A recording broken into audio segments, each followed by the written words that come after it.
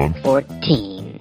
Hello, everybody, and welcome to episode 239 of 40 Going on 14. I am Mike. I am Patrick. I'm Joel. And I'm Josh, and I am currently recording on a traitorous tin-plated fugitive from a junkyard. Nice. Oh, the pain, William. That's the worst couch gag I've ever heard. Shut up. The pain. Danger, Pat Whaley. Danger. These old bones can't take it. I read some great trivia about how that actor voiced somebody in his last ever role. He voiced somebody. Oh, it's no. It's in the... Can we get there later? Okay, Hi. Okay, if you haven't picked up from that, this week's show. How could you not? All right, it's about Lost in Space. Oh, I thought we were doing spring. So did I.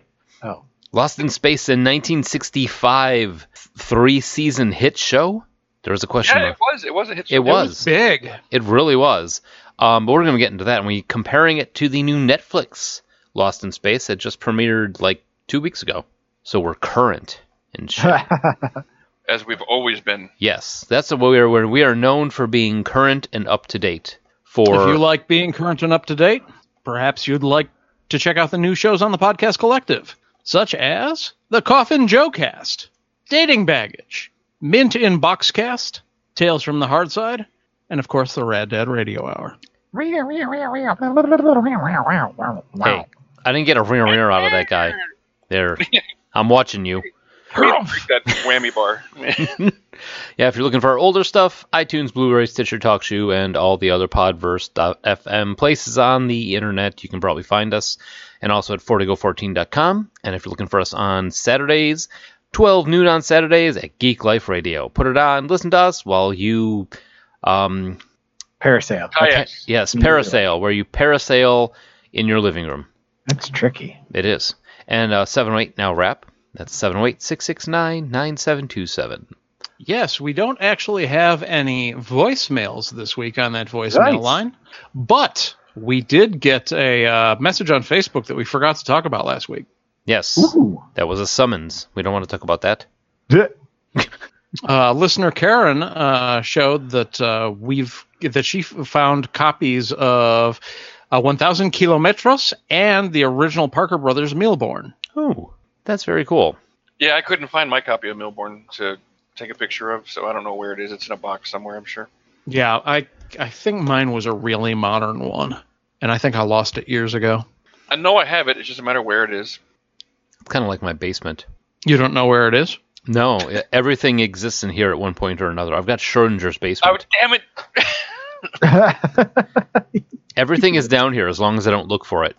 If I come down and try to look for it, I won't find it. It stops existing. But if I come down here with absolutely no intent of looking for something, I will find something that I've been looking for years. So I'm in your basement. that's because you're tied to the chair. Oh, wow. That was weird. I think it's about that time. Oh, my God. Is it about the time? This week in music, movies, and TV. Fun. I think we need a new theme. It's this weekend. It's this weekend. It's this weekend.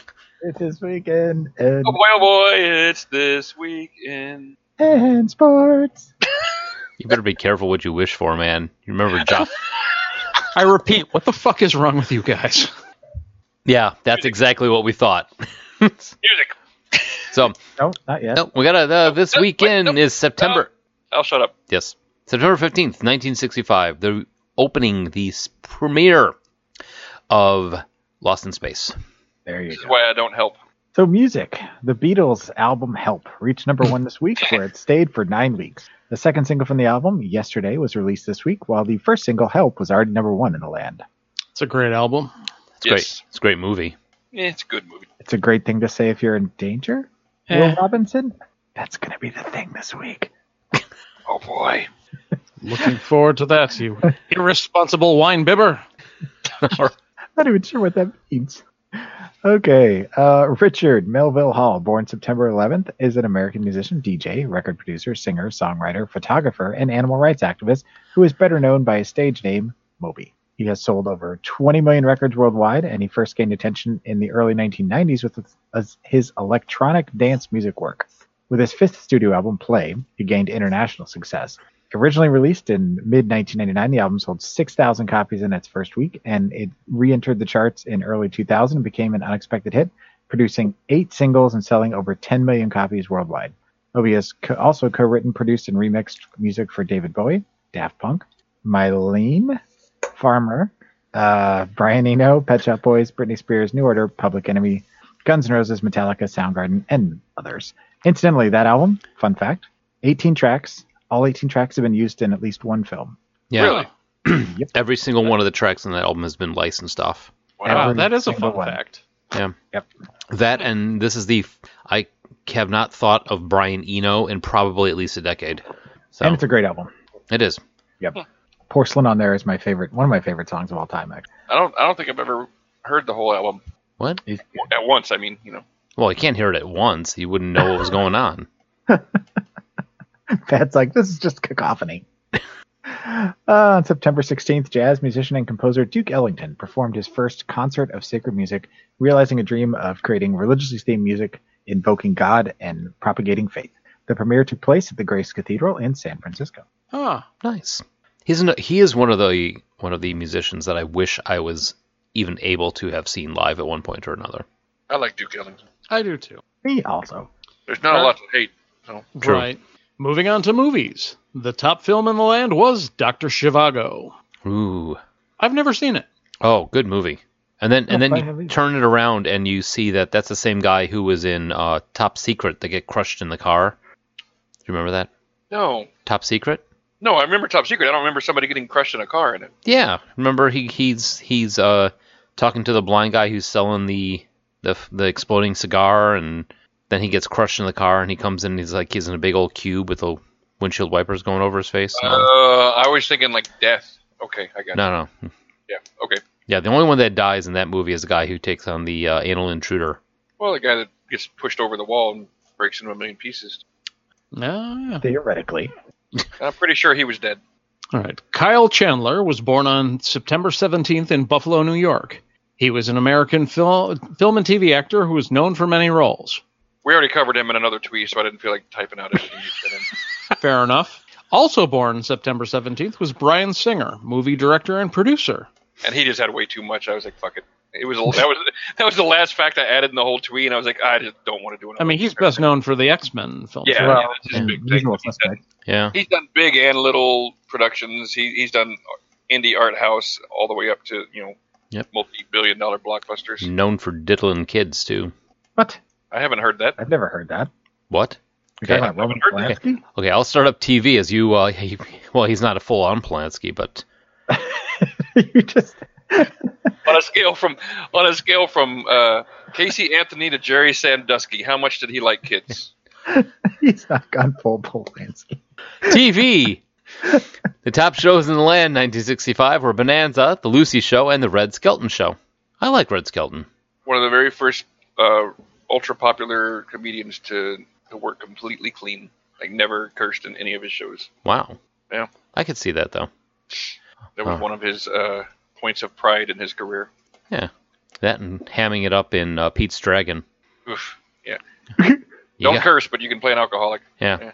Okay. You guys got any more scenery I can chew? In a week of classic debuts, also making their American premiere this week were F Troop, Please Don't Eat the Daisies, Green Acres, I Spy, The Big Valley, Wild Wild West, Hogan's Heroes, I Dream of Jeannie, Get Smart, The Smother Brothers Show, and the poorly received and quickly canceled acronym of the week, which is MMTC. That's, of course, Mark McGrath Takes Cock. Wow, that was Every morning. Oh. very edgy for 1965. Yeah, he hadn't even been There's born a yet. arm hanging from the corner. It's crazy. Oh, does anybody have an actual guess for that one? Just curious. Oh, I know what it is. It's My Mother's the Car. Yep. Yep. Yep. Yep. Shut the door. The word. Don't touch my cock. All right, born September 21st, Cheryl Ruth Hines is an American actress who played the role of Larry David's wife on Curb Your Enthusiasm, for which she was nominated for 2 Emmy Awards. Before getting her break in Hollywood, Hines worked as a waitress, television reporter, and telephone operator, as well as personal assistant to Rob Reiner. She is also a poker enthusiast with career winnings totaling $50,000. In 2014, Hines married Robert F. Kennedy Jr., a member of the Kennedy family. Junior. Yep, and finally, Roastmaster General Jeffrey Ross was born September 13th. All right. Yeah. Love Jeff Ross. Wait a minute. Nobody's died yet. Nope, not yet. Nope. Is that There's no good? death in this one. What? Yeah. Well, everybody that died was not worth talking about. Their mother thought so. Well, yeah, but, she's not on this podcast. And she's dead, just too. a car. She might... Moving on to sports. What? On September 11th, college football was played in a dome stadium for the first time as the University of Tulsa Golden Hurricane beat the University of Houston Cougars 14-0 at the Astrodome before a smaller than expected crowd of 37,138. A reporter at the time praised the controlled 72-inch temperature in a city where it was 97 degrees outside, but also noted that the field was almost devoid of grass and the game was played on a hard ground painted green.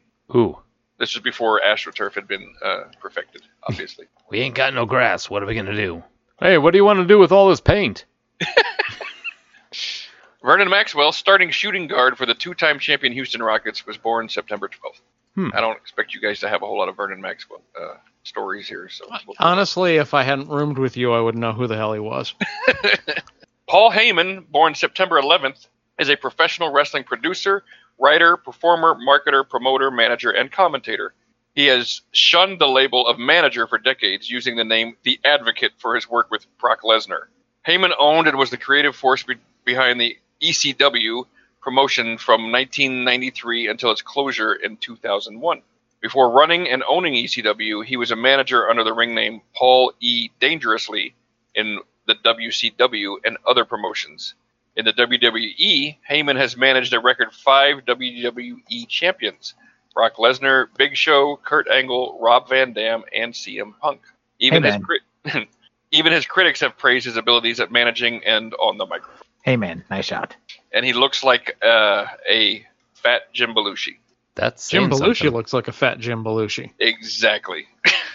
And then finally, on September 13th, Willie Mays of the San Francisco Giants hit his 500th home run, becoming only the 5th MLB player to do so and the first African American to enter the 500 club.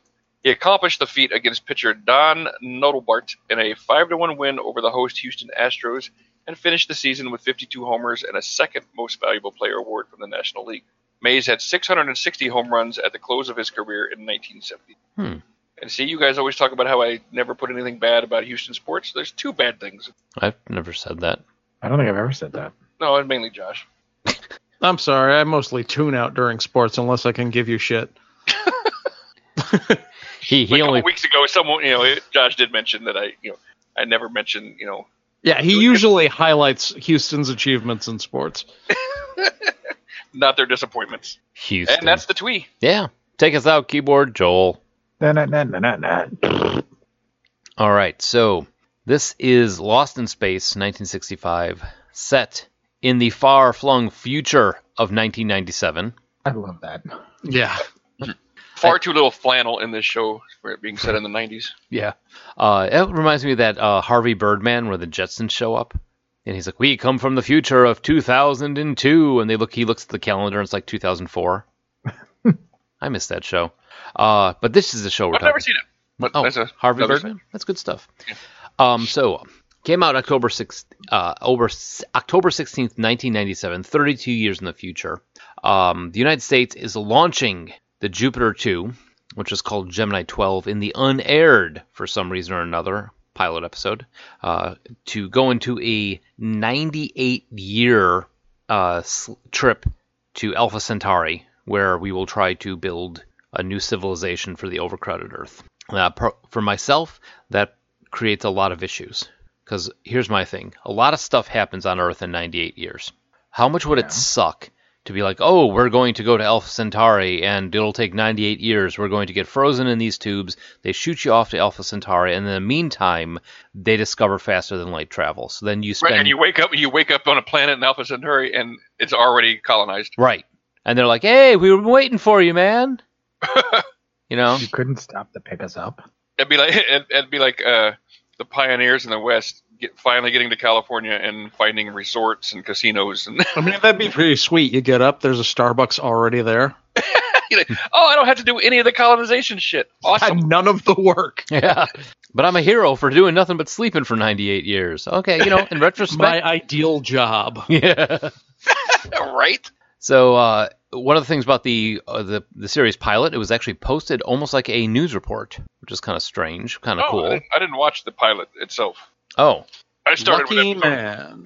I started with episode 1. Yeah. Not 0. I watched the pilot and a few episodes in. The original concept in the pilot, No Place to Hide, which was not aired until 1997, centered on Robinson family. Dr. Zachary Smith and Robot B9.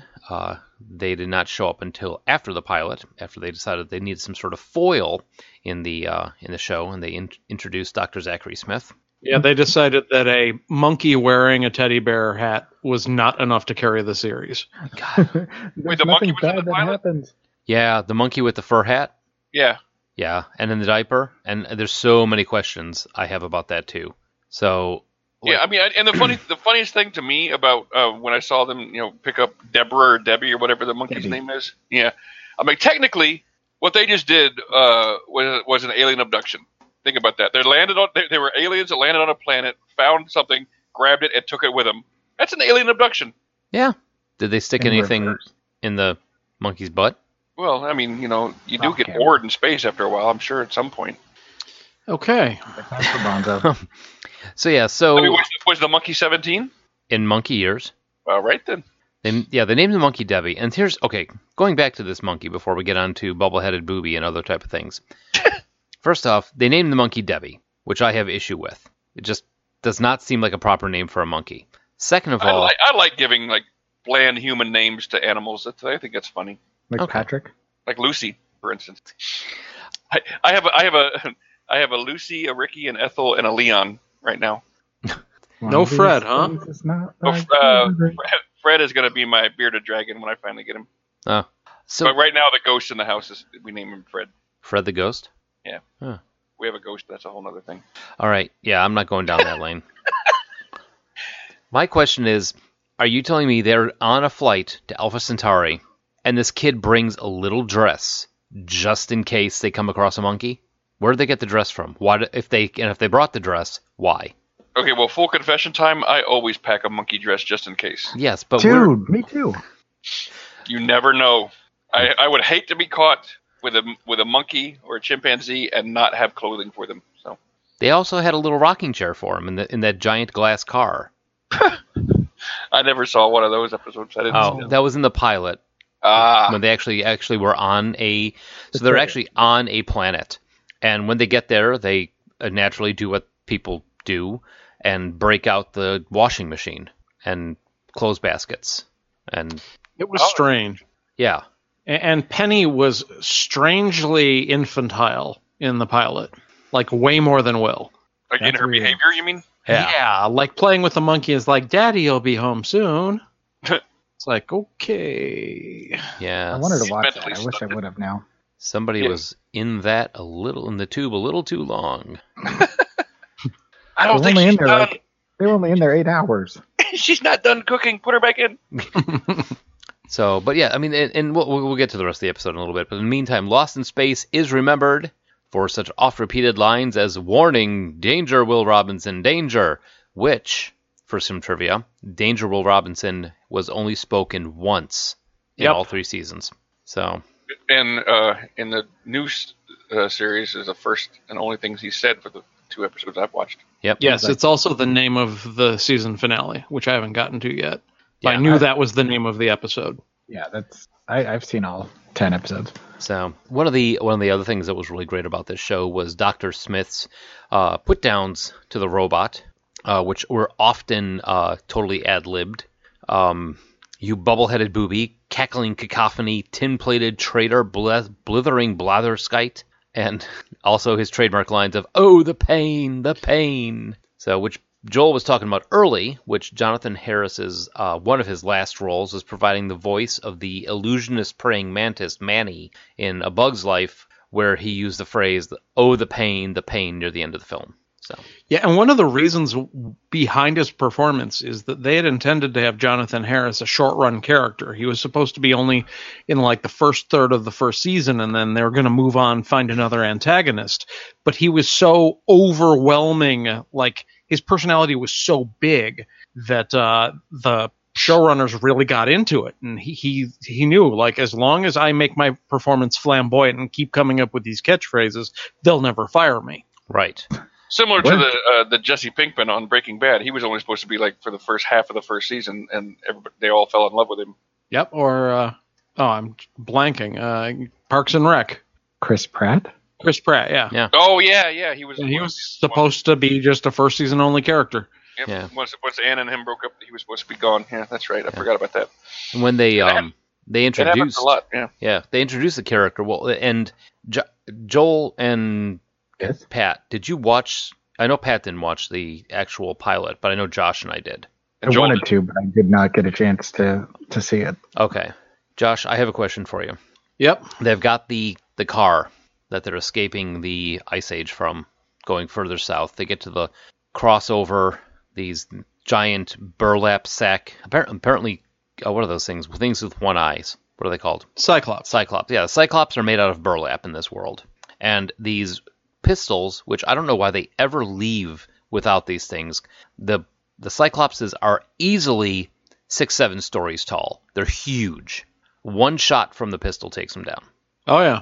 So. I mean, I think they were trying to channel like an Odysseus kind of thing going on, because it felt very much like the Odyssey in space for a little bit. Mm-hmm. They even had a sea encounter with a storm. And I have contention with that also. So Don West goes up on top of the glass car to fix the solar panel in the storm because it broke loose and now the batteries aren't charging or whatever. And he goes up on the top of the car and gets blown off. And you see him grab onto the side of the car and hold on to it. And they're all inside the car screaming and crying that Don West, oh, he's gone. And then they cut to him hanging onto the side of the car. This car is literally a glass dome. There are no non-transparent portions of this car whatsoever. Why did not one of them see him hanging off the side of the car? That's a good question. The pilot, the pilot was a thing. Yeah. So apparently the pilot had many problems that they needed. It was really boring, was Yeah. one of the biggest problems. It was. And yet it got picked up. Well, it got picked up because they added Dr. Smith. And when Dr. Smith in the pilot that you guys saw, compared to the acting in the non-aired pilot, Dr. Smith was a tour de force. He really, I mean, carried it on that one. And I think if it wasn't for him, that show would not have gotten as far at all. Well, let's be honest. The Robinson family is not exactly hyper interesting. Right. They're a smart, fascinating family, but they're not crazy. I wouldn't go that far. On paper, they're super smart. Yeah. In the new show, yes. In that show, it was 3 helpless women who you've got 2 overly male guys and a kid that's getting in trouble all the time. Well, for some reason, after the first episode, they just completely abandoned the fact that that Mrs. Robinson is a doctor. They're just like, oh no, she's just gonna be a housewife. Yeah, she's a doctor, and Penny's supposed to have an IQ of 146, and Will was supposed to be the youngest person to ever graduate Space College. Right. And then they kind of just decided to make all the women just, like, I love the one thing where they send off Don West and John Robinson somewhere, and Will's like, how come I don't get to go? And they're like, well, we do need a man here while they're gone. Like, I was like, Yeah. man, this is the 60s. Well, and it was picked up mostly on the strength of the fact that Space Family Robinson was already a popular comic book. And I think the pilot was proof of concept that, like, we can do this on TV and people will watch it. Well, and that was part of it. It was a comic, and then the Space Family Robinson, they actually went, it was Gold Key Comics that had it. Yeah. And the producers went to Gold Key Comics because they wanted to use the whole concept and didn't want to get sued. So then they actually put Swiss Family Robinson Lost in Space onto that comic. So that way they got a little kickback from that also. But I think the reason why it felt so much like the Odysseus type thing, Irwin Allen, he did the show Voyage to the Bottom of the Sea and did the movie The Towering Inferno. So that kind of adventure type film was completely in his wheelhouse. So that was why it had that feel to it. But before we get too much into it, let's go over the cast real quick. Okay, Yeah, so sure. Guy Williams as Professor John Robinson. I don't know what we can remember him from outside of this. The dad from he was a 1950s, 60s movie star, but this is exactly what he's known for. June Lockhart as Maureen Robinson. I mean, yeah, she went on to be TV mom like over and over again. Oh yeah, He was Lassie's mom first. yes. Perry Mason, all sorts of great stuff. And she was a staple of television from the 50s to the 70s for 2 decades, really. Right, good on her. Yep. When you start from this, Well, and then Florence Henderson took over. True. Mark Goddard, he is the Major Don West and is still on the circuit. He's out signing autographs. He was also in the TV show Johnny Ringo, and was he one of the Von Trapps? No, that was Angela Cartwright. Oh, okay, that's That right. was her big. She was kind of their anchor. Okay, that girl from the movie. But yeah, so westerns, adventure type stuff. Whoop. Marta Kristen as Judy Robinson. Yeah, she was mostly known for this in Beach Blanket Bingo. She's a Nordic actress. I think she was born in Finland. Norway. Norway, okay. Yeah. She first appeared in Alfred Hitchcock Presents alongside Billy Mumy. So her first, not much past that. And Billy Mumy. Mumy or Mummy? Mummy is Mummy. the way I've always heard it pronounced, but it could be Mummy. I'm not an expert on it at all, so. I don't know enough. Mumy. He is still out there in the circuit at every Comic-Con that'll have him. Well, I mean, after this and Babylon 5, yeah, Yeah, he's going to be in high demand. awesome on B5. As Will Robinson. Angela Cartwright as Penny Robinson. Jonathan Harris as Dr. Zachary Smith, who's just fantastic as villain. He plays a great Shitheel? sniveling villain. Yeah, he's incompetent, lazy, bumbling, egotistical. And selfish. Mm-hmm. And he All the qualities you're looking for in a space traveling teammate. right. Well, but he was not part of the team initially. But he was a space traveler with them.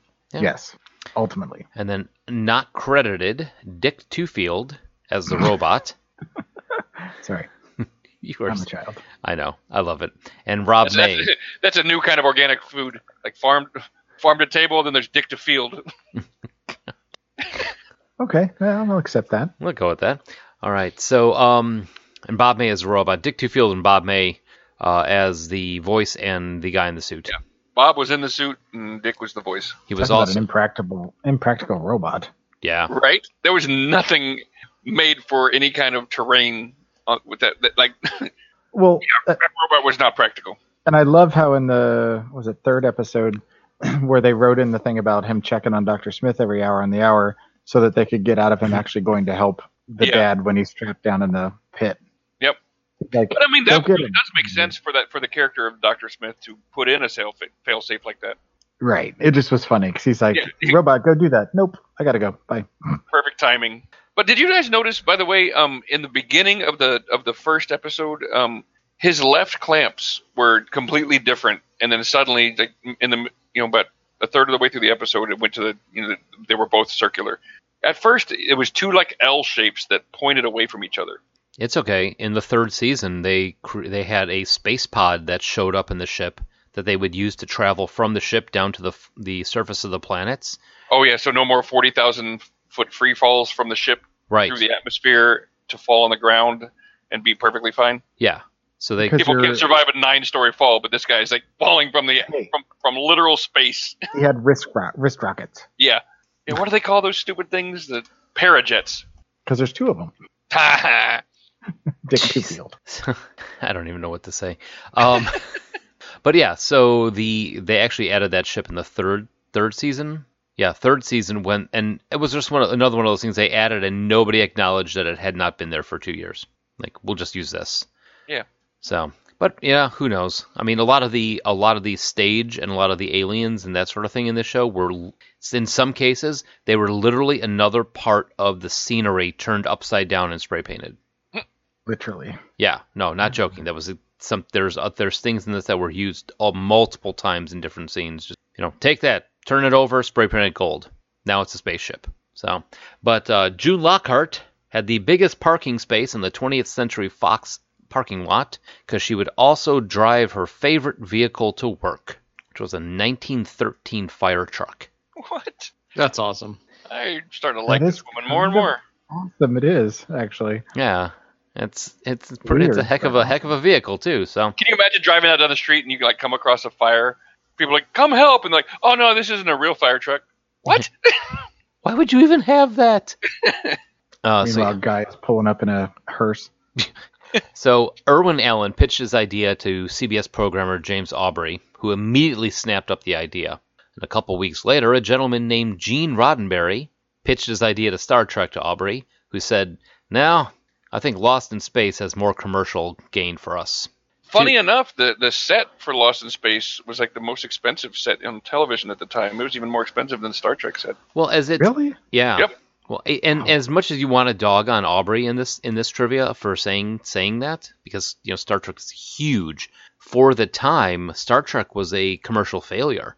Yeah, nobody liked Star Trek when it first aired. Yeah, it wasn't until the reruns came out that people started really digging it. But in the meantime, basically it was like Firefly, like had a very small group of really devoted fans, and most of the world was like, meh. Yeah, but in the meantime, he was right because Lost in Space was a huge commercial hit for CBS. Well, and what I kind of found, I didn't expect, is the shots where they were in space and they were actually floating. And I was trying to figure out how they did some of that stuff. Turn the camera around. Just keep. Or in some cases, just have Billy Mummy stand there really still, pretend he's floating, and lower the camera slowly. Well, there were some Or just attach a tiny fishing wire to the ponytails and just lift them up. Whoa, no gravity. Yeah. It was kind of impressive, some of the stuff they did. But then there was other moments, like where he's trying to climb up the side of the ship to fix the little radio antenna, and he keeps sliding off. And For no reason, yeah. The harness that they used was this one piece of rope that had a little thing on it to hook to the side of the ship. Yeah. Well, I mean, and it's a good thing that they brought the old rope too, so it would fray and break the first time you ever use it. How many $30 billion and they can't get one good rope? Here's another trivia. Actually, I don't know how expensive rope is, man. Whew. I didn't put in there, but I should have now that we're talking about this. NASA actually came to them and was like, "Hey, you're doing a show about space exploration. We totally want in on this. We want to go to the moon, and we're going to do this, that, and the other." And they watched the show, and then they were like, we're good. We don't want anything to do with this. Yeah, NASA was like, there's absolutely nothing even resembling science in this show whatsoever. We want nothing to do with it. But we will take the monkey with the hat. Yeah. Yeah. We're out of here. Grab the monkey. Don't want the Irish. So, as we have been saying, there were actually 2 pilots filmed for the show. The original Lost in Space, No Place to Hide, didn't have Dr. Smith, but executives wanted an antagonist, so they added him and started up the second pilot, which turned out for the better. Yeah, the first and only time network interference massively improved the show. Yeah. That first one was so many panning shots of them driving places. God bless it. Okay. Jonathan Harris So it was like a much slower Speed Racer. Yeah. The stuff in the pilot you guys watched at the Space Center, where there's all the guys sitting at desks with a lot of blinky lights, that was 3 times as long in the original pilot. Oof. Yeah. Oh my God. Yeah. Well, everybody loves a good Mission Control Center shot. Oh, I mean, literally, there was at least 5 minutes of that before the president ever came up to speak. Yeah, I think there's got to be a good 15 minutes before you see a Robinson. Right. Yeah. So Jonathan Harris was the first actor to receive a special guest star status on a TV series on this show, and also Kurt Russell was Who was he in? he was a guest star later on. I think he was in the 3rd season. There were a ton of guest stars. They Yeah. especially in the second season when they decided they were going to try and make it like a comedy. When they decided to go for Planet of the Week instead of drama and whatever that first Survival. season. Yeah. Like Gilligan's Island in space, where all these people, manage to somehow find you in the middle of nowhere and then disappear by the end of the episode. Mm-hmm. Like my favorite Gilligan's Island is when the surfer shows up. Like, what? Surfed all the way to their island and then just surfs back. Okay. That's because that's how surfing works. Right? So, talking about Lost in Space, when you guys talk No, I about... want to talk more about Gilligan's Island. Shut up. Patrick had his childhood memories of Speed Racer. Mike had Voltron and Speed Racer. Lost in Space was mine. Wow. This was like my big show, and I think a lot of it had to come down to this was a show that for years it was on right after cartoons went off.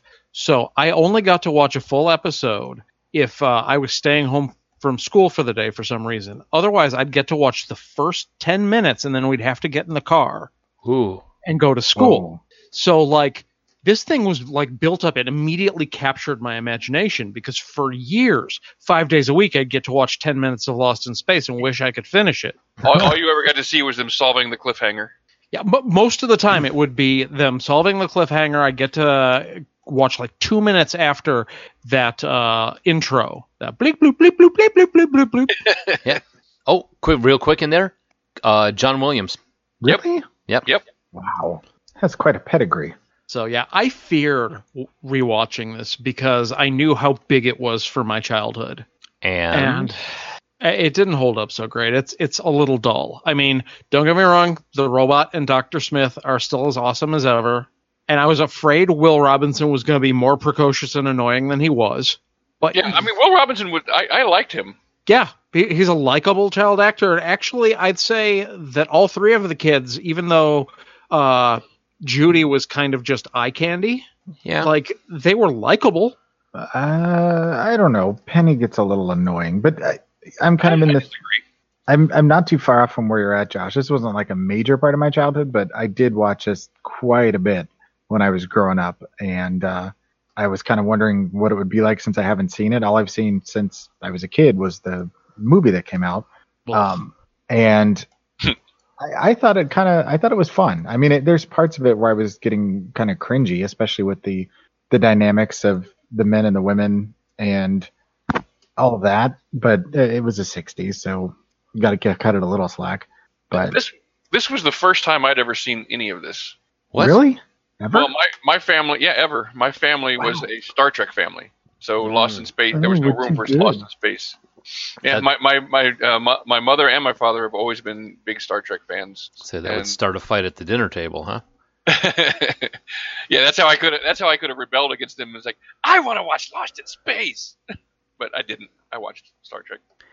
My dad was a big Star Trek the original series fan. My mom not so much, but Next Generation they both loved. Oh, So, for good reason. what but- were your feelings on it then?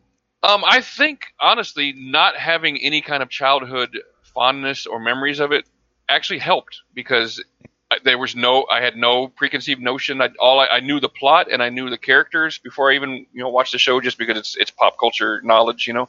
But I didn't know anything about other than the obvious what you can glean from everything. I didn't know it, never seen an episode, and I didn't hate it. I'll be honest with you. I mean, it wasn't great by any stretch. It's definitely dated. It's definitely a lot of stuff from the 60s, and obviously the science is not very good. But I mean, What science?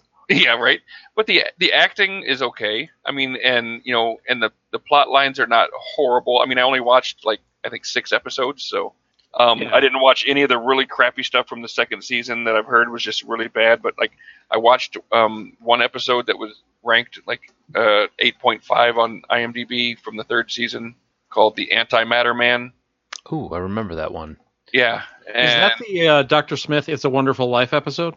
No. That's the one. That's the one where they, the two evil, the evil Doctor or the evil Don West and the evil John Robinson, cross over. Mm. It's a whole thing where they're they're walking in, basically in purgatory on a little pathway, and find a doorway to another world, and that's the world where the other guys live, and they try to come and take over their lives and Kind of dark. It's kind of dark. Yeah.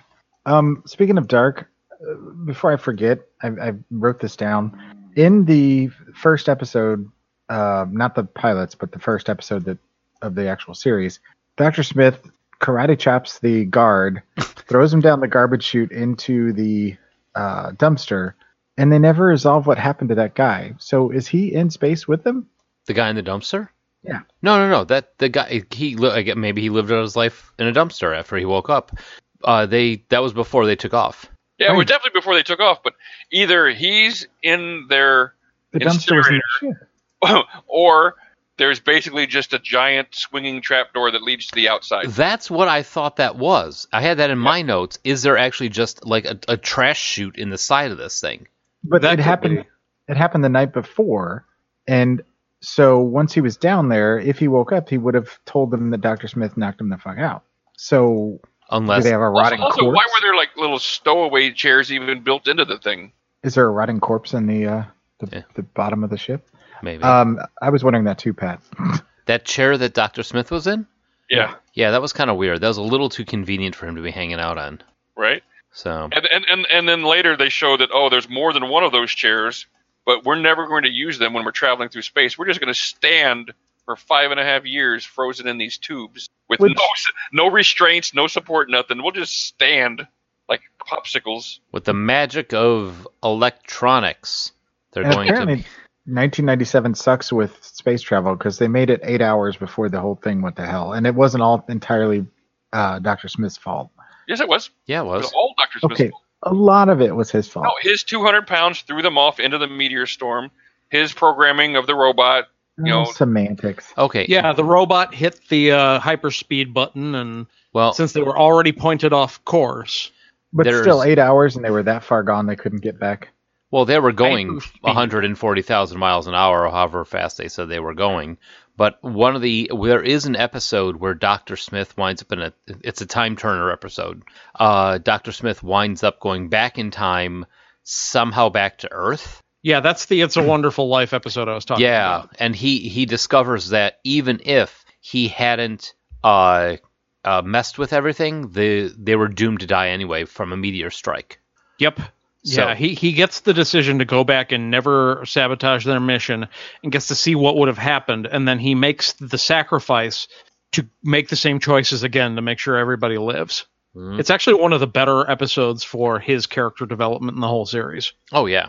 I tell you what, man, Don West is a lot more patient than I am, because I swear to you, it would have only taken maybe the third time that Dr. Smith did something stupid, and I'd have been like, "You're out the fucking airlock." Well,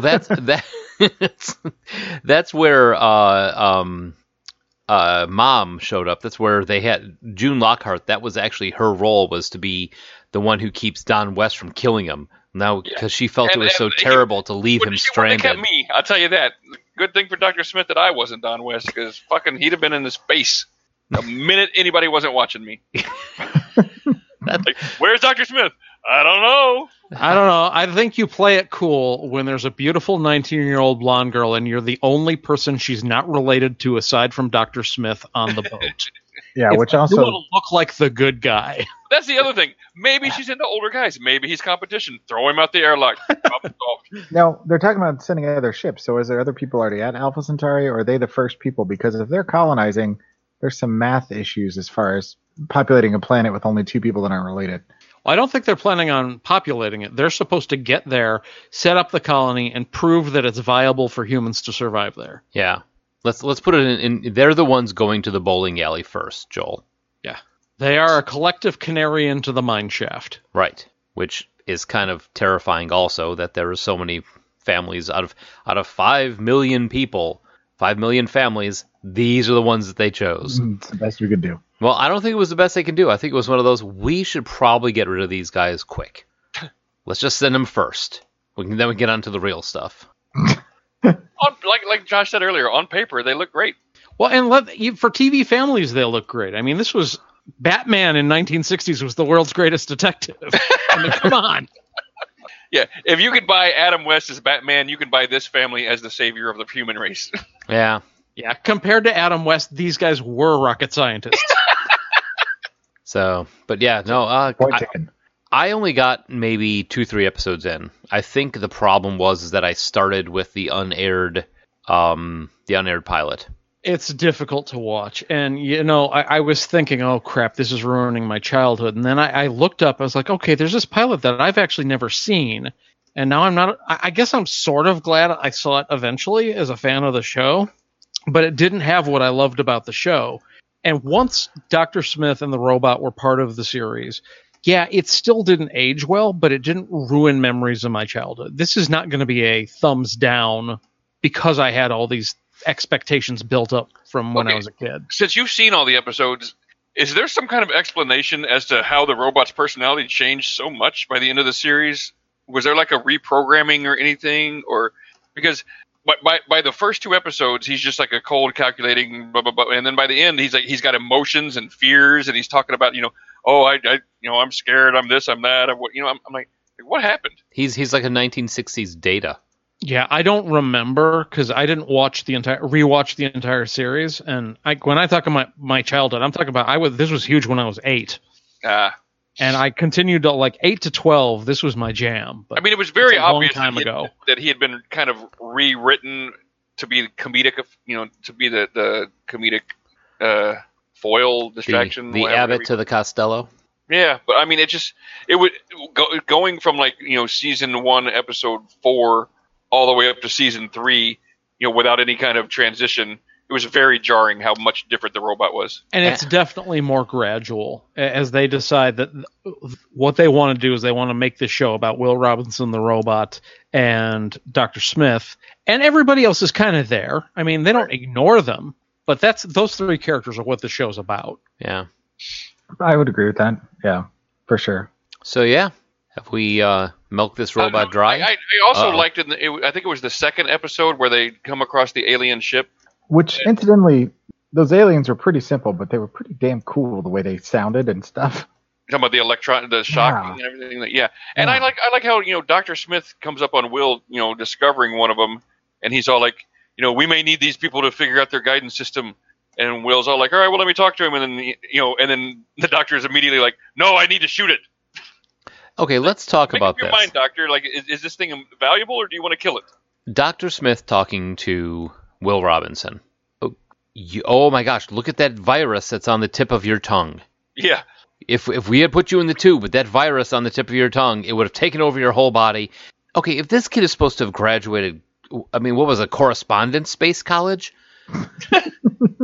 That was the stupidest thing, because at the end of it, Bill, he's sticking out his tongue, trying to look at the tip of his tongue to see this virus that's apparently on the... you can, at that point, I think there's a little bit of suspension of disbelief, because he doesn't necessarily know what a piece of shit the doctor is by that point.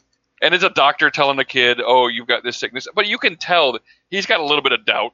I mean, that's why he's checking his tongue. He didn't just take him at face value. That's why he didn't stay downstairs. Why is his first question not, what the hell, how the hell are you supposed to be able to see a virus on the tip of my tongue? At that age, a space college graduate should know that those are not visible by the naked eye. I just think that's bullshit. I think the average person in 1960 didn't know that you couldn't see a virus. They just knew viruses made you sick. Okay, I'll buy that. The doctors were pretty much always just, above everyone. Doctors were much more revered back then before. Yeah, doctors can see viruses. I was just going to say doctors were much more revered before the days of misdiagnosis. Well, and I was going to say, I can't think of the word I'm looking for, like Kevorkian.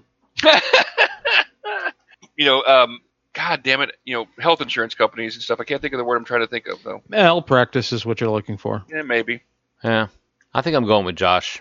The majority of people did not realize that, viruses. But it was kind of like, back then, airline pilots and doctors and all that kind of stuff, they were seen as more, above everyone, and you don't question them, that kind of... Well, yeah, he's in a plane. Yeah, there were questions, and the reboot had to address them. And I think we're probably getting pretty close to taking a break and then coming back and talking about how they did. Yeah, I think we are. Patrick, do you have anything? I'm just going to say, according to the synopsis of the last episode, the series ended without them ever getting back to Earth or getting to Alpha Centauri. So they just remained lost in space. Yeah, they were suddenly canceled. Yep. Very common with CBS. Remember, that also happened with The Incredible Hulk. We had the cancellation of The Incredible Hulk and then didn't get a resolution to that till the The Trial of the Incredible Hulk years later. So I guess they were kind of like, hey, we need something new. I wish I could remember how the Walking Away song goes. I would do that. Yeah, I mean, Feels this so good. fell into the Feels classic so good.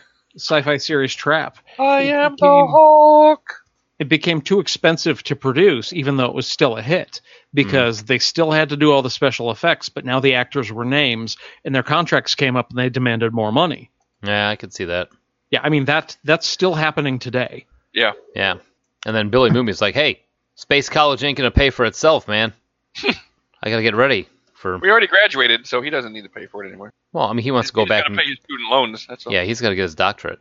His space doctorate. The hell am I talking about? Who's going to teach him? Space. The robot? The robot, yeah. Robot and Dr. Smith. And be like, hey, look at that. Did you see I am Professor Robot. And Dr. Smith is like, I got your nose. I like there's one point in one of the episodes too where Will Robinson is all like oh that sound, and the robot's like, cover your ears, and then the robot just lifts his arms up to his like glass head, like, you don't have ears, robot. He might. Maybe Silly he's just... robot. Ears are for kids. All right, yeah, that's marking the break right there. All right, when we come back, we're going to talk about Netflix's 2018 fresh reboot of Lost in Space. Yes. Fresh and so fresh. Take us out, Dr. Joel. No. What? That seems about right.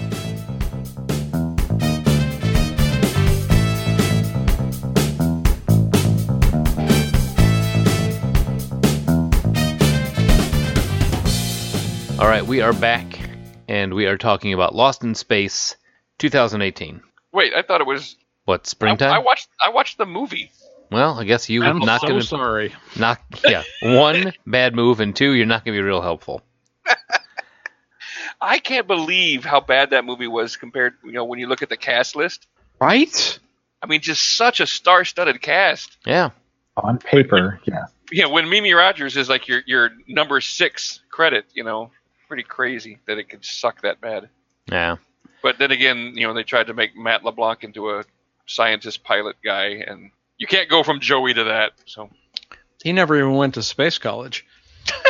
He was good at space talking, though. hey, he was on the Poop Force. So Okay, let's just move on to the Netflix series. This is, this came out like 2 weeks ago. Yeah, and I completely blanked Fresh on the off the name press. of it, thanks to you. All right, Lost in Space, 2018. After crash landing on an alien planet, the Robinson family might fight against all odds to survive and escape, but they're surrounded by hidden dangers and also everybody else that was on that ship. Yeah. So, I think that was a very strong choice, but we'll Yes. get into that. yeah. All right, so starring Molly Parker as Maureen Robinson. I love Yeah, Molly I Parker. love Molly Parker. Yes. What's not to love? She's awesome.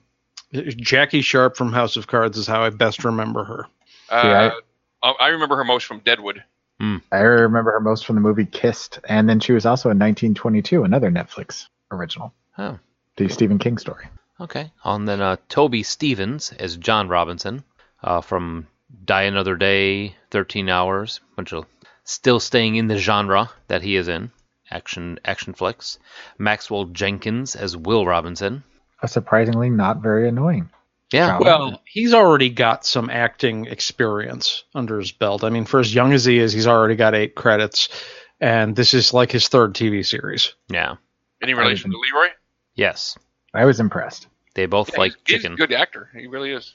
And then There was one scene in particular. I can't remember what it was right now off the top of my head, but I was actually struck. I was like, Jesus, that was really good. He didn't. It was like a scene that he had no words, no nothing. He just had to like emote with his face, and I was like, that was very impressive. Mm-hmm. all right, so Taylor. Taylor Russell, known for Judy Robinson. This is her first acting foray. Yeah, and this was an interesting choice. They have basically Maureen has a kid from a previous marriage before getting together with John. Oh wait, I take that back. This is not her first acting foray. This is her biggest one so far. She was in Falling Skies. Oh, yeah, she was, wasn't she? I thought I'd seen her before, but I didn't go to her IMDb page. Yeah. So, Mina. Is that the one with Noah Wildey? Yeah. Okay, I never saw I it. started watching that because it looked like something I dig, and I never got back to it. I heard it kind of fell apart pretty quick. Well, it takes place in St. Louis, so you got that. Mina Sundwall is Penny Robinson, known for Maggie's Plan and #horror. Mm-hmm. Yeah, Joel, I figured you would know that, Joel. So, but then we got Ignacio Cerricio. Saying that right? Ignacio Cerricio, yeah. Yeah. Nearly Departed. He was on Bones. He was in The Wedding Ringer and Young and the Restless. Does voice in American Dad. Lots of TV. Yeah, he's playing our very different take on Don West. Yeah. I like the take they did. Yes. He looks like the guy from the live action Tick that played. The guy who played Batman. Batmanuel. Batmanuel. Yeah, he kind of does. He also had a very decent character arc for the first 10 episodes, between the first 10 episodes. I haven't watched him yet, so don't spoil it. But not a complete character arc. I had planned on watching mini episodes today, and today turned into a little bit of a Poop fest. clusterfuck. So yeah. You saw a few of them, though, right? I saw the first 2. Oh, okay. Well, I mean, that's enough to talk about it. Oh, Yeah. You need to watch the rest, though. It is definitely worth I'm going to. Spoiler alert. I'm hooked. Calm your Yeah. jets there, Joel. It's not... All right, so then we got Parker Posey, I love Parker Posey. Yes, very much. Blade, She can do just about anything. Superman. Comedy, drama, whatever. I mean, she's been in all the Christopher Guest movies. Yeah, she's been all over the place. And then finally, Brian Steele. You forgot to say who Parker Posey is playing, which is Mr. kind of a big deal. Sorry, Dr. Smith. Those two started running down the Parky Posey road, and Yeah, Dr. Smith, but not really. Yeah, do you guys notice who really was Dr. Smith, right? Billy Yeah, Mummy. that's Billy first Mummy. item of trivia. We'll get Okay. there. We'll get there, man. Brian Steele as the robot. He's a Which dude. people are oddly sexually attracted to. Yeah, I saw that article, too. What? Yeah, Yeah. there's this huge thing on Tumblr about people wanting to bang the robot. Tumblr. There you go. Between We that got and too many Thanos. people on this planet. Where's Thanos? He's also one of the ones that people are sexually attracted to. Are you kidding? Tumblr is the reason Thanos started. Anyway, he is known for playing large guys in suits. He was Sharkmouth in Men in Black 2. In Underworld, he was one of the werewolves. In Hellboy, he was Samamel. So is that who David Byrne borrowed it from? What? Talking Heads joke? Large suit. You are Wow. good. Some days you're just on. This I is not one of those days. Yeah, I long for those days. Qu'est-ce que c'est? God, man, a Talking Heads reference. Wow. It's fun. Let's go to trivia. All right, so trivia.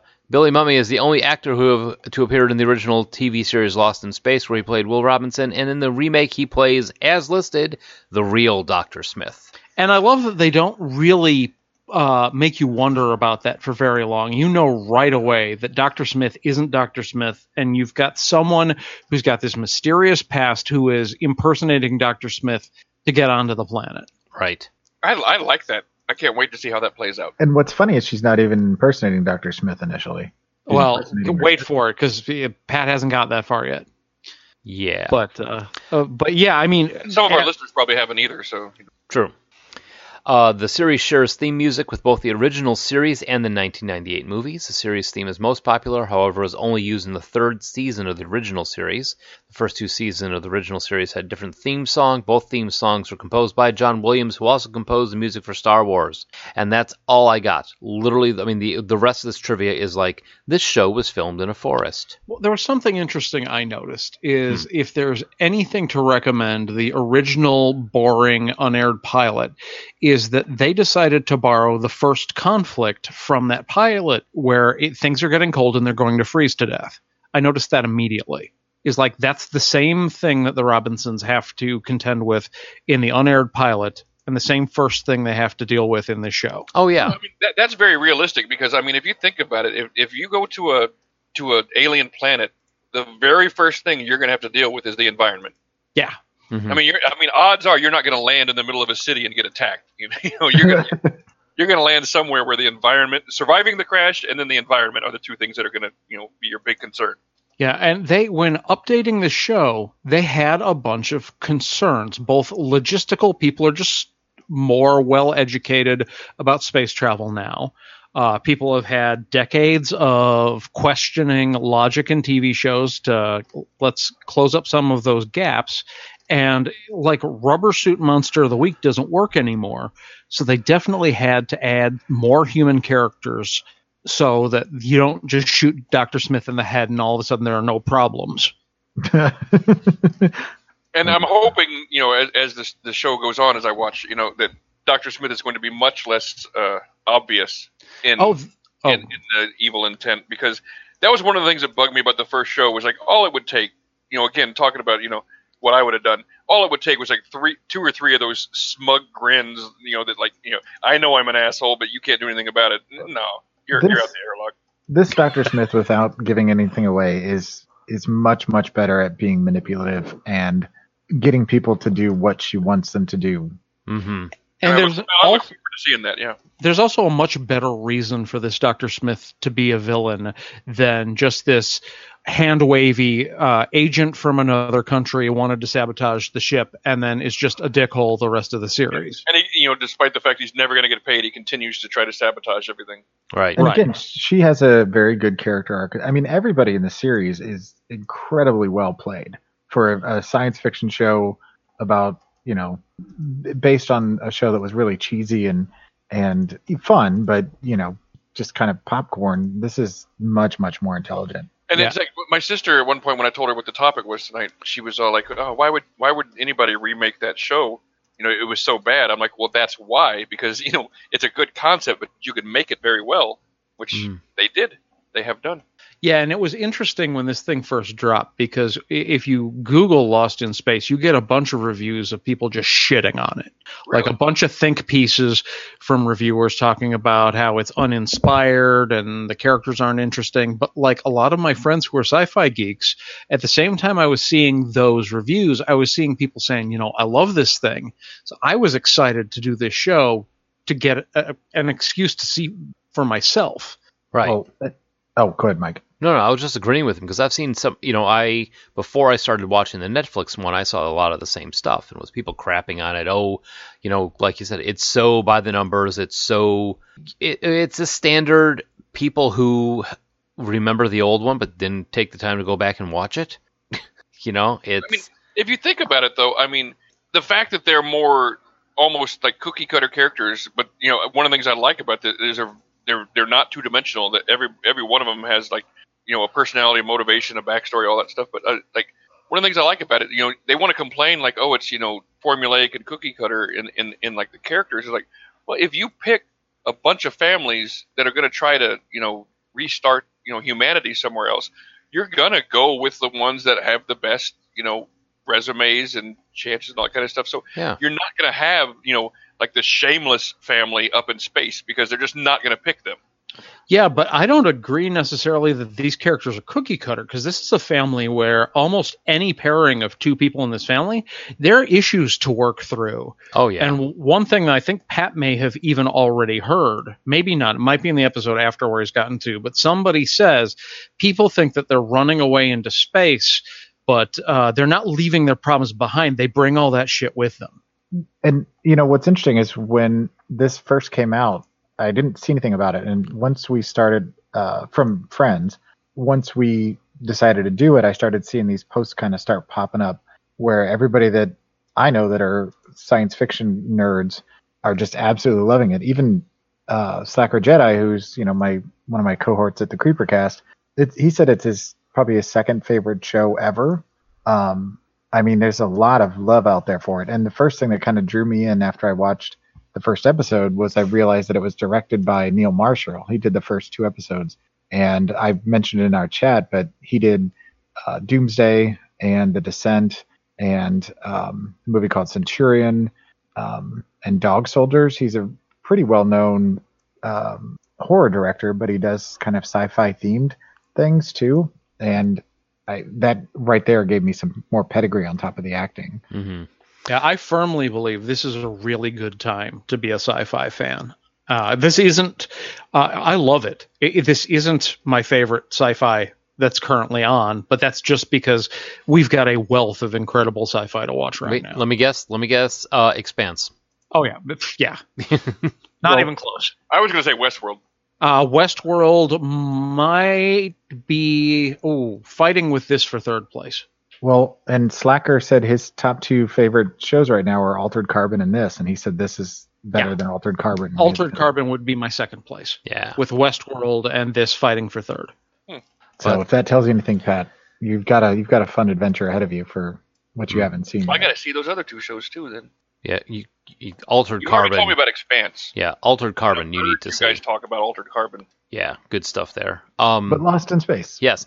I am liking how you're getting. They're not just barfing all the issues that this family has out at once.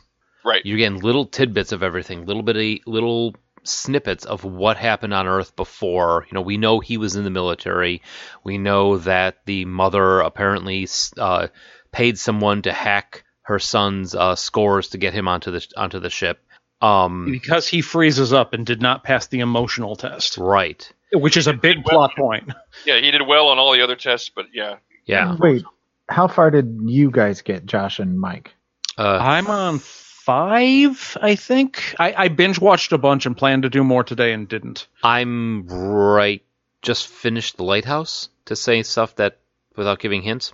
I mean, Okay. I'm glad that they didn't. I mean, I thought I was a little worried watching the pilot. I was like, there's a little too much flashback going on here, but I understand it. I understand it was kind of necessary to start telling the story.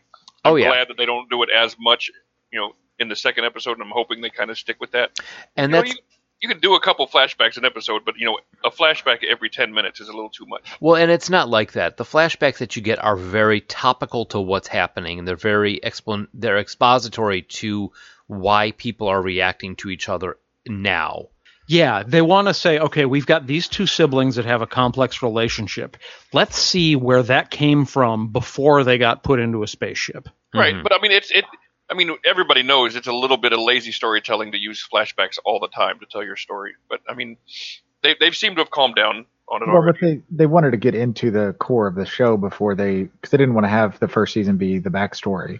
Right. They'd rather build on it as it goes. And I being the only one that's seen the entire run of the first season, I'm excited for you guys to get to the last episode because I'm curious to see what your thoughts are at that point.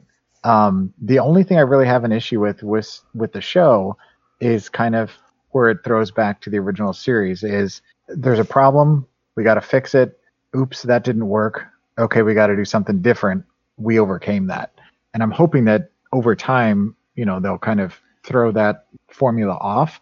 But this entire first run, it's very consistent that that's kind of the formula of what happens. Well, it's funny, we talk about Lost in Space, but with the flashbacks and the constant struggling against the environment, disaster of the week, it almost feels a little bit like Lost in space. Where you definitely have these characters that have their own mysteries and the planet has its mysteries and you got flashbacks. It does remind me a lot of the TV series Lost in some I ways. can't wait for the first polar bear to show up. Smoke monster. Ben Linus shows up, shoot him. Well, and I got to give a lot of credit to Netflix for ponying up the dough to make it not only a well cast and well written, but it's really pretty to watch. Like the special effects, the scenery, the set design, the costuming choices, everything is really, really intelligent and well done. Yeah. I mean, it's not half-assed in any way, just shape, makes or form. It makes me wonder in 20 years, what this is going to look like to those people. Like, is it going to look like the original Lost in Space to them? like they thought this was space travel or whatever. I'm sure there are things that are common to this era of television, the way we're already seeing early 2000s over-explaining everything. Like, we got to show you where Conan's sword came from. Here's 20 minutes on that. There's probably stuff like that we're a little too close to see that are going to be 2015 to 2020 kind of movie tropes that we'll be able to recognize in 10 years. And we just don't know it because we're in the middle of them. Yeah. Right. Right. But for what it is right now, I'm thoroughly impressed with the quality and everything that they did to separate it from the original, make it its own thing, but yet still have the core concept. Now let's talk about the robot, shall we? Oh my God, I love the robot. So far. I think everybody loves a robot. Some people want to love the robot. Yeah, some people love the robot a little too much, apparently. I mean, you've got another thing that is a nice, and they hit you with this right away, is that the robot is responsible in some way for them crashing. I don't want to give too much away because of where Pat's at, but You that's guys- true. I of already both know that. series. That's already been shown. I thought that was like first episode. Wait, For first and second, they pretty much make it clear. where you guys are at though, Mike and Josh, have you found out why yet? I don't know about why. I know. necessarily. I know it happened. I don't know why. Yeah. I think Okay. I'm right where Mike is, and but I do think it's cool. That's also a reach back to the 1960s because the robot is instrumental to them crashing as well. Yeah, and I think you kind of need to have those throwbacks once in a while to the plot points from the old show, because otherwise it's just going to be, Another show in space. another show. It's going to be literally lost in space, versus the remake of Lost in Space. You have to have those kind of throwbacks in this, otherwise it loses it. I don't say the charm of it, but you lose that. Oh, I can't wait. I know this happened in the show before. I can't wait to see how they're going to handle this. Like, we know the robot caused the crash in the original show. How did it happen in this one? This one, it's a little bit more violent. Yeah. Well, and the robot is way more H.R. Geiger. Oh yeah. Like, he starts out with like 4 legs on each leg thing and a very insectile hunchbacky, and then remakes himself in Will Robinson's image. Mm-hmm. Yeah, you'll get a theoretical explanation of what happened that makes sense later on, but even then it's a little vague. Okay. But Gonna trust you on this. Yeah, I mean, probably it about sounds episode like 8. they've got this where you can enjoy the first season, but everyone's really hoping for a second. I don't know if it ends on a cliffhanger, and I don't want to know.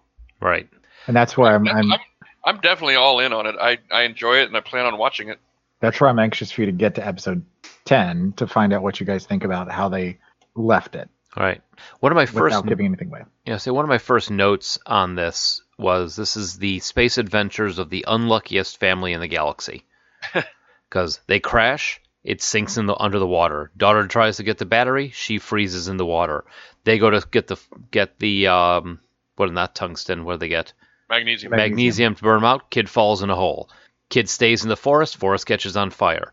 It's like they just can't cut in the first episode. They just cannot cut a break. Maybe Yeah. they're the reason why the place was attacked in the first place.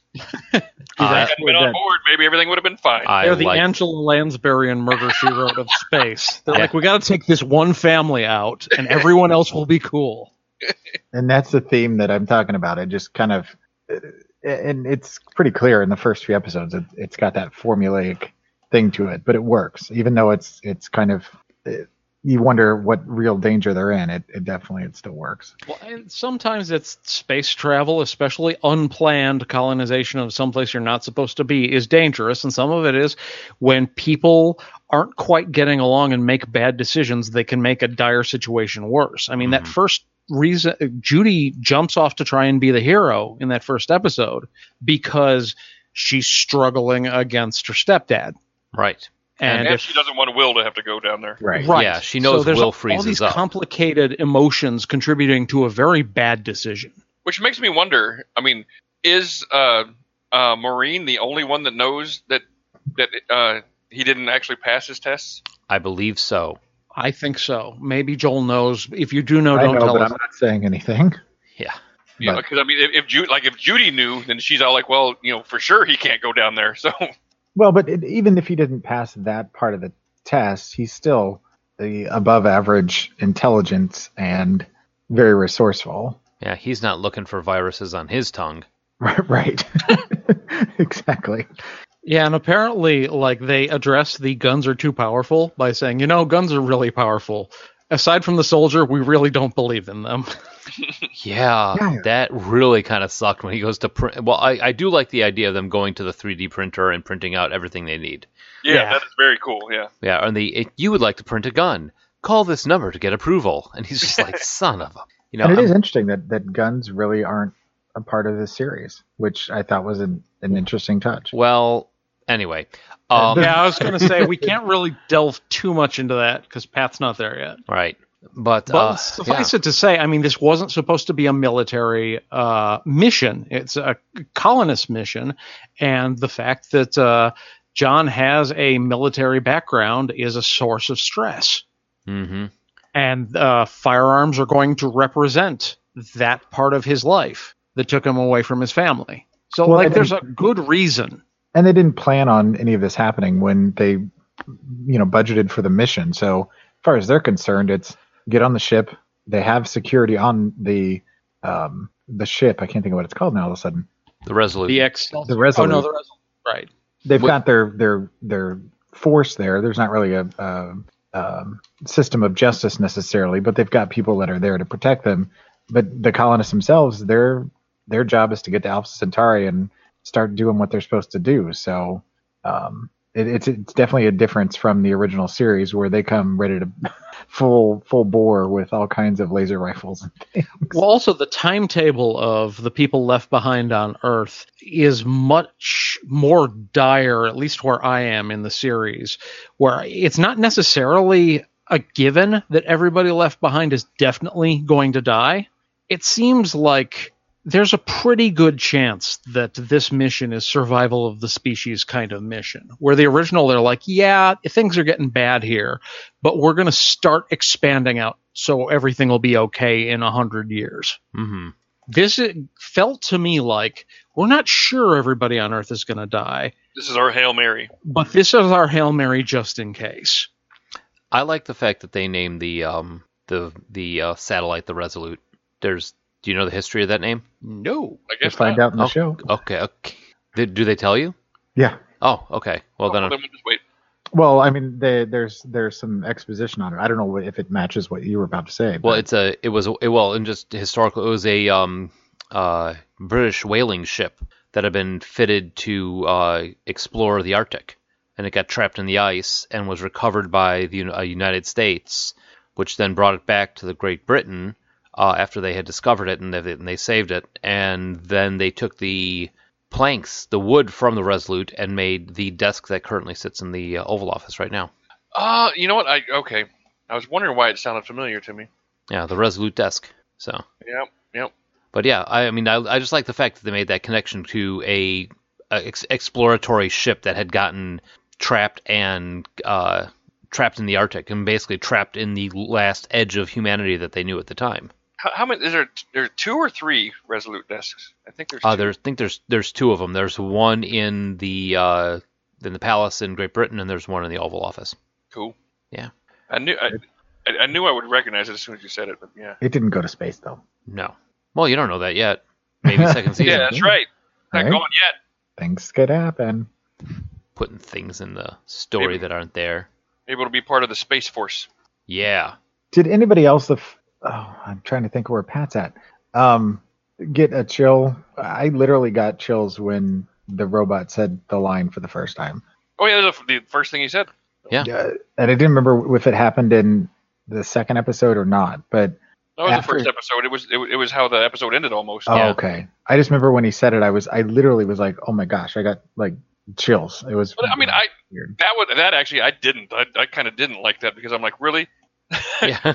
I just thought that was a little too much like the I mean, not as bad, but similar to the way the Teenage Mutant Ninja Turtles did it in their remake, where it just felt like you're just kind of shoehorning it in there, and like I don't know. I mean, I would have been a little better with it if the robot then eventually did start talking, but like if that's literally the only thing it's going to say in the first 2 episodes at all, it seems a little too A little too much of a blatant nod.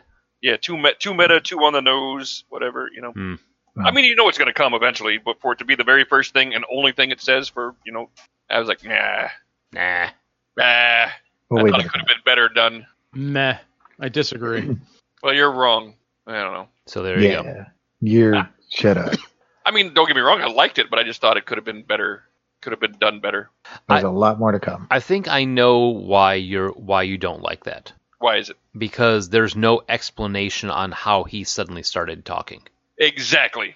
And like if he can speak that sentence, then why isn't he speaking anything else? Right. Why And is it just that? How did he so quickly know that one? That one. I mean, he hadn't heard the word danger yet out of Will's mouth, so I don't know. I can definitely 100% say, okay, he's got some kind of adaptive learning AI where he can like listen to people talk and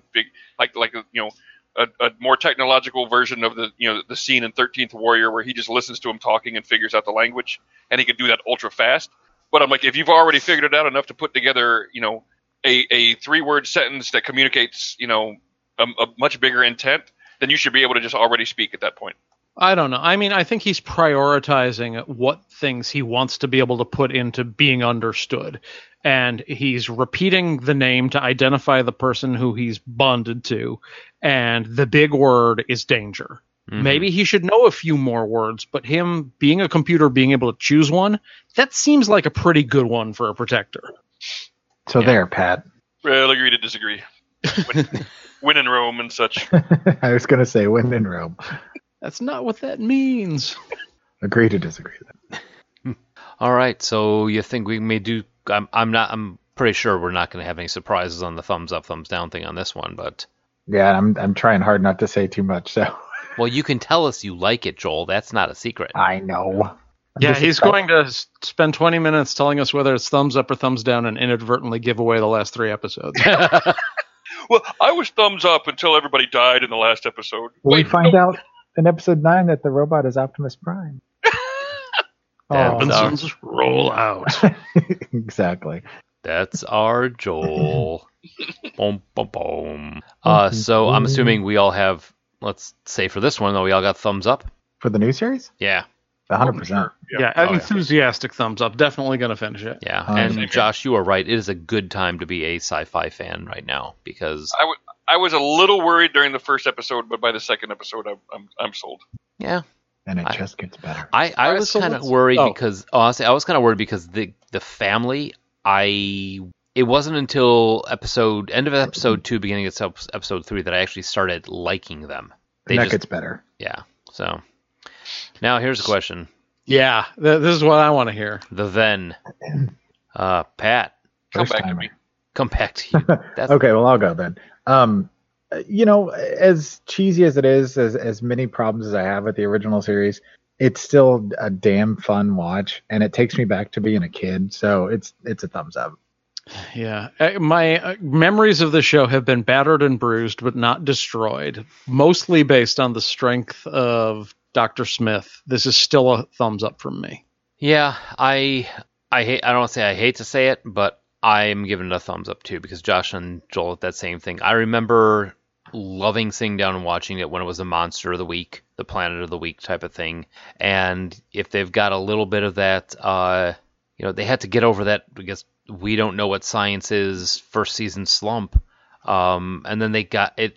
It's fun. It's goofy fun. If you take it for what it is a fun, goofy show before we even knew what space travel was like. So I think I have to give this my most subjective thumbs up ever. Oh. Because I think if I were to watch more episodes, it would probably turn into a thumbs down. So it's only a thumbs up because I only watched what did I watch? I watched the first 3 and then I watched 5 episodes. Okay. I think if I watched all of them, I would give it a definite thumbs down. Just based on what I've read about the episodes, what I saw in the synopsis, all that kind of stuff. So I think with the limited viewership that I have on it, it's going to be a thumbs up, but it's not a very strong thumbs up. And if I were to watch more of the episodes, I'm almost 100%. It would probably be a thumbs down. Okay. I'll buy it. I'll take it. I mean, I watched the highest rated episode that the show had, and I was still kind of like, this is not really good.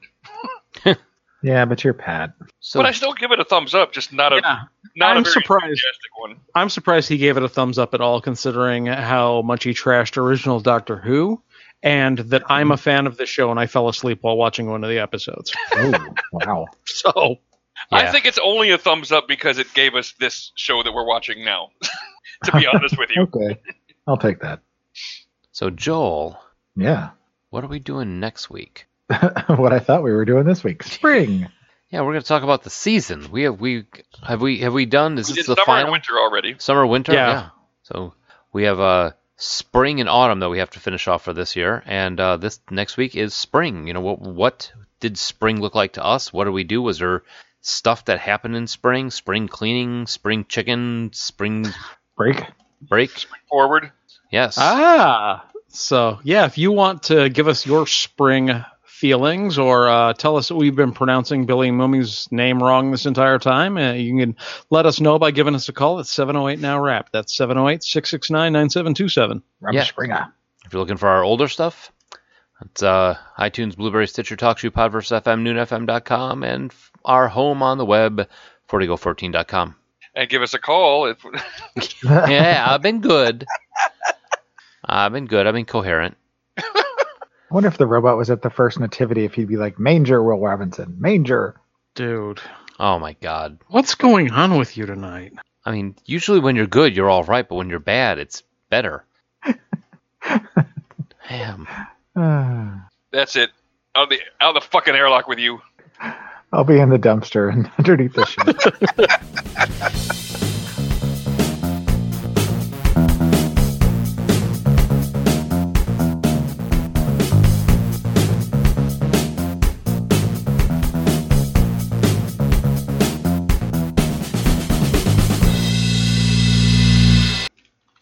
So when do you start your new mattress life?